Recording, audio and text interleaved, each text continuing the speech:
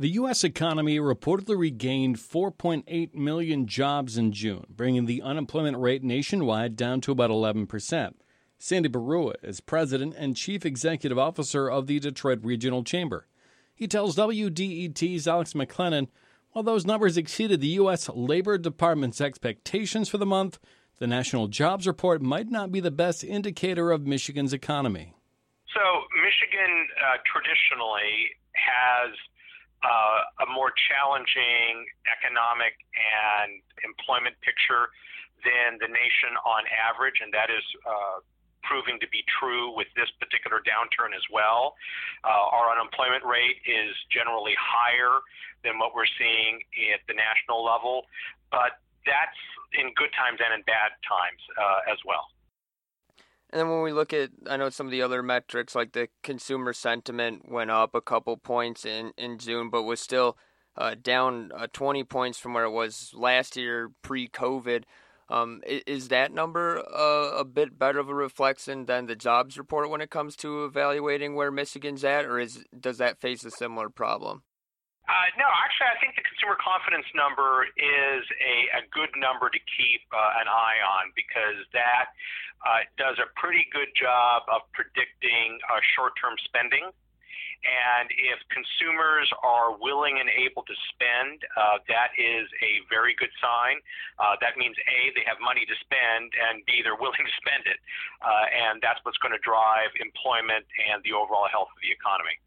And Michigan seems like it's in kind of a unique spot when it comes to the COVID stuff, because it seems like the general consensus being that we kept it under wraps pretty well, but at the same time we're seeing things kind of pulled back, like there's no more indoor bars again. So what's the future outlook going forward here over the next month or two? Are we going to continue to see that trend of things kind of pulling out of this, or is it still uncertain? Yeah, see, those are great questions that everyone, certainly including the governor, wants to know the answers to, but those are all very situational. It's all based on the events and the experience that we're seeing on the ground. Obviously, this pullback of bars not being able to serve for a while now inside, that was obviously unexpected, and that was driven exclusively by the spike that we're seeing in cases. But overall, Michigan has done a terrific job of not just flattening the curve, but really driving the curve down. And I think that if Michigan continues to do the right thing at the right time, we're in a better position to keep our economy open. I tell our members all the time that our job as the chamber is to do everything we can to keep your businesses open. And in order to keep your businesses open, we need to keep the level of infection and the level of transmission down as low as possible. And then I know when the start of this COVID thing, before it even kind of hit in the U.S., we were seeing the stocks take a huge hit. Are there any kind of precursors like that people should be watching for, maybe as a sign of where things are going, or is it still kind of, like you said, a fluid situation? Yeah.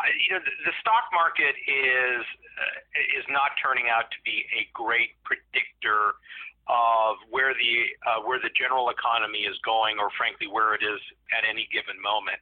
There is a growing disconnect between those two things. I think if you really want to look at kind of future predictions, you mentioned consumer confidence. That's a good number. But like purchasing managers, there's a lot of national purchasing trends, surveys that are really good to look at. So what are businesses getting ready to purchase? That's a good sign. Sales of durable goods, washing machines, automobiles, that's a good sign if they're increasing or decreasing.